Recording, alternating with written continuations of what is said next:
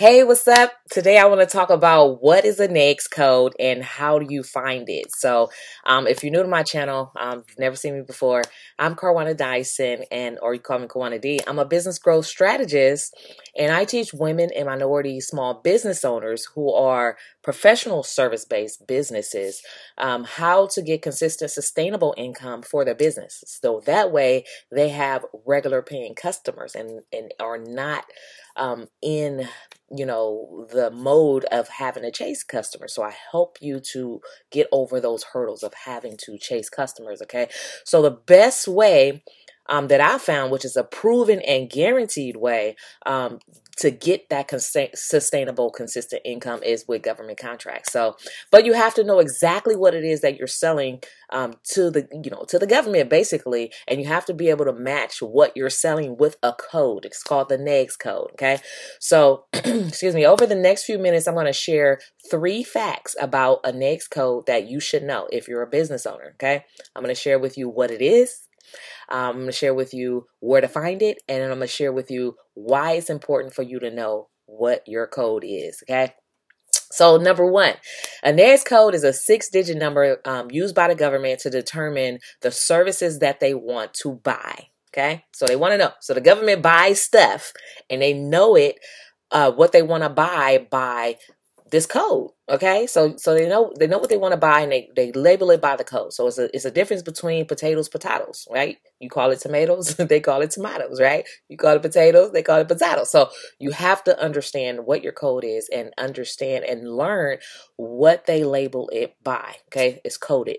Okay, it's also used by small business owners to identify what business services they sell. Okay, so it's listed, is used by the government agencies so they know what they want to buy, and is used by small business owners so they know what they sell, right? Those two go together. Okay.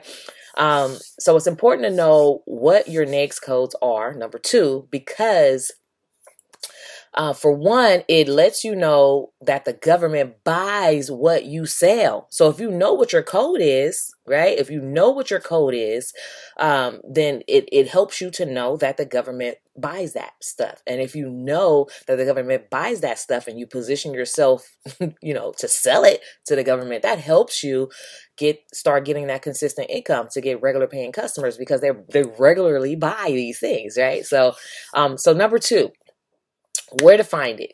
Each code is tied to a budget. Okay, I want to tell you that. So each code is tied to a budget, which means that if they buy it, they also tell you how much they spend on that. Okay, so each code is tied to a budget, so you can discover how much the government spends on the services that you provide by understanding that code. Okay, so that's why it's important. Okay, and number 3, you can find your code by looking it up at NAICS.com. That's NAICS.com.